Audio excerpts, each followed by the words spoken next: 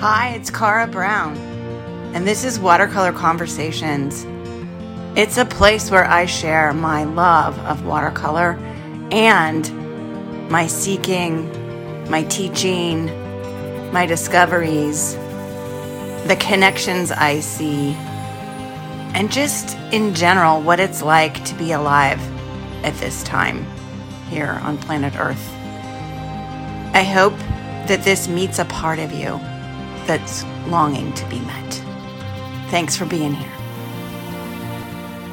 Hi, I'm back with the promised episode about what it takes to capture the light in our paintings, especially in watercolor.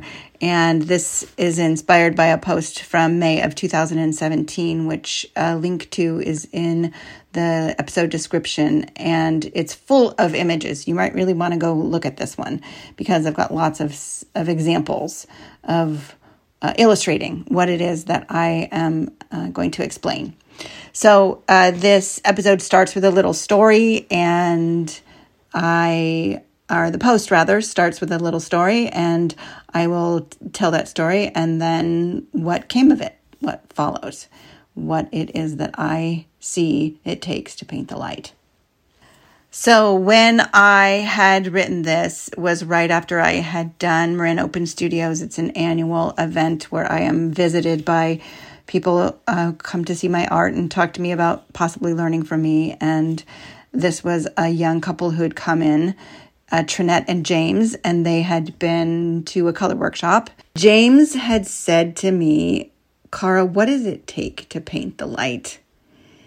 And this is how I know that I'm doing what I was special ordered to do in this life, moments like this, with complete lack of preparation. Exactly what it is to say comes to me. It's just delivered. And I said to him, it's 4 things. And I had never said these 4 things before in my life, and I'm going to share them here. Painting the light. When you think about it, it's kind of an interesting thing to consider. It's not like painting shapes or textures. It's less definable or describable. It's like a quality, but we do know it when we see it. And it's probably the most frequent comment I hear about this art that is coming through me, that my paintings have captured the light, in quotes. Here are the 4 things that I said to James that day. The first thing is you must start with the light. All of us in the watercolor community that surrounds me, as do many artists everywhere, use photo references. It's really helpful if what you want to do is to paint the light. Light is fleeting, it's ever-changing, and the camera has this ability to save that light for us as it was in that moment. So looking through photos as potential paintings for the last couple of decades, I've discovered that I have a light meter that lives in the center of me. There's a response in my body when a photo has the sense of light that is worth painting. It's like I take a quick breath in, almost surprised by it. There's even a sound. It's like it's fun because when I wrote that, I couldn't put that in there, but now that I'm recording this, I can do it. I want to be taken by that initial photograph, by the light that it captured. And there's a couple on the post where you can see one where there is not the light and the other one where there so is the light. I just want to say not every single thing that I've painted has shocking light, like one of these photos in that post. But if it doesn't, there needs to be something else that's kind of magic for me. Frosty ice crystals on leaves I painted during the first pandemic year, or the crystals on sugar candies, or raindrops in all of their forms. I've painted several paintings with lots of raindrops that don't necessarily have the light. But whether there's that or there's the light, I cannot fake it. I have tried to increase the contrast in a photo in Photoshop to try to invent that light, and it doesn't work. It doesn't work for me anyway. I don't have that kind of a brain. If you can go back and listen to the episode, if you haven't yet, where I say that I'm a journalist. I am a journalist. I must witness. So if it's not there to start with, I don't even go there. The second is particular to watercolor, and that is you have to save your whites. Watercolor paintings are the most luminous, the most striking, when the whites and the very light tones come from the white of the paper shining through, rather than from white paint. White paint has a density, a dullness that reflects light quite differently than white paper. And I think this is particular to watercolor. I know that, I've already said that, but there's something about the fact that we paint on this beautiful cotton paper that it is itself the light source.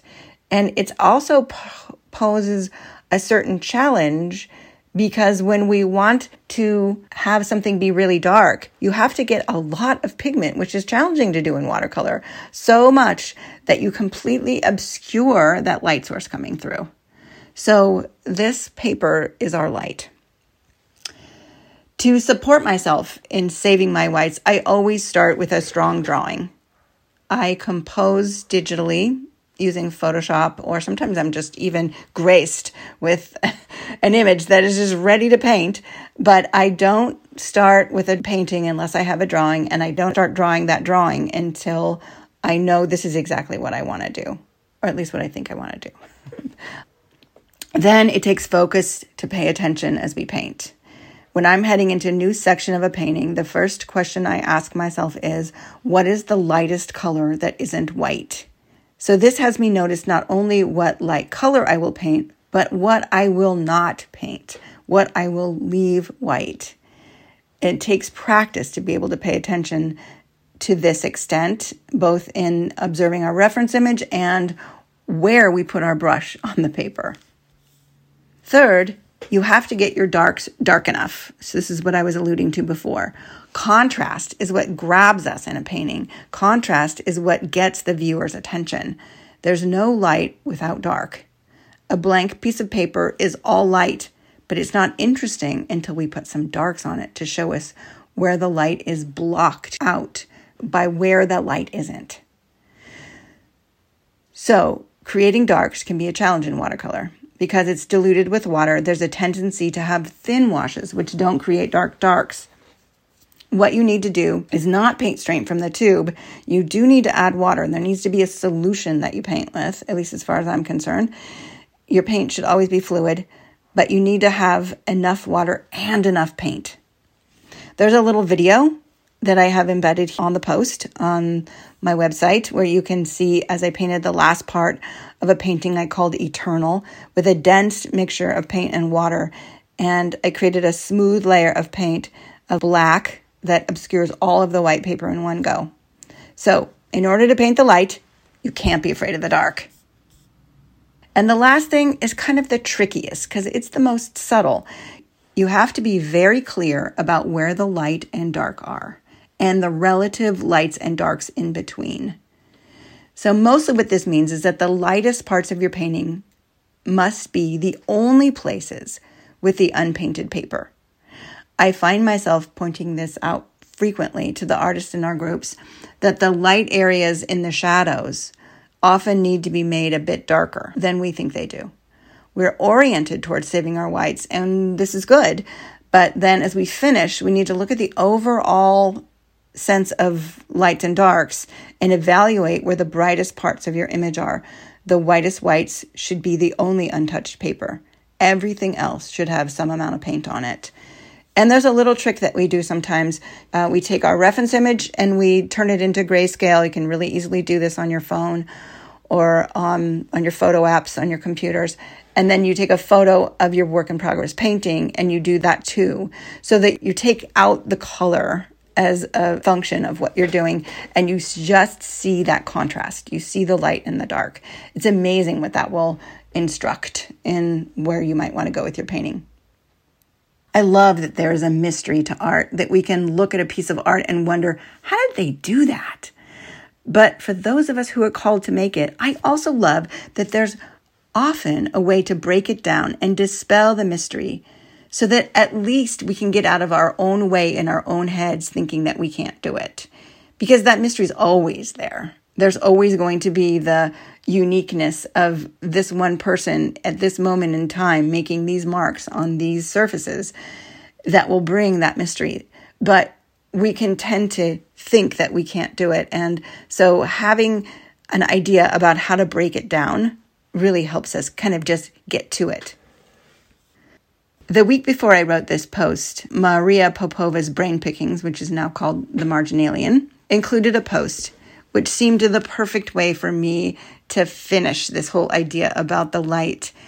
And it has a lot to do with the world that we're living in these last, several years, many years. It's a collaboration by an artist and a writer, and it's a charge for those of us who are drawn to the light. And I have one up in my studio now. There's black and white, there's red, white, and blue, and then there's a rainbow one. And of course, I have the rainbow one.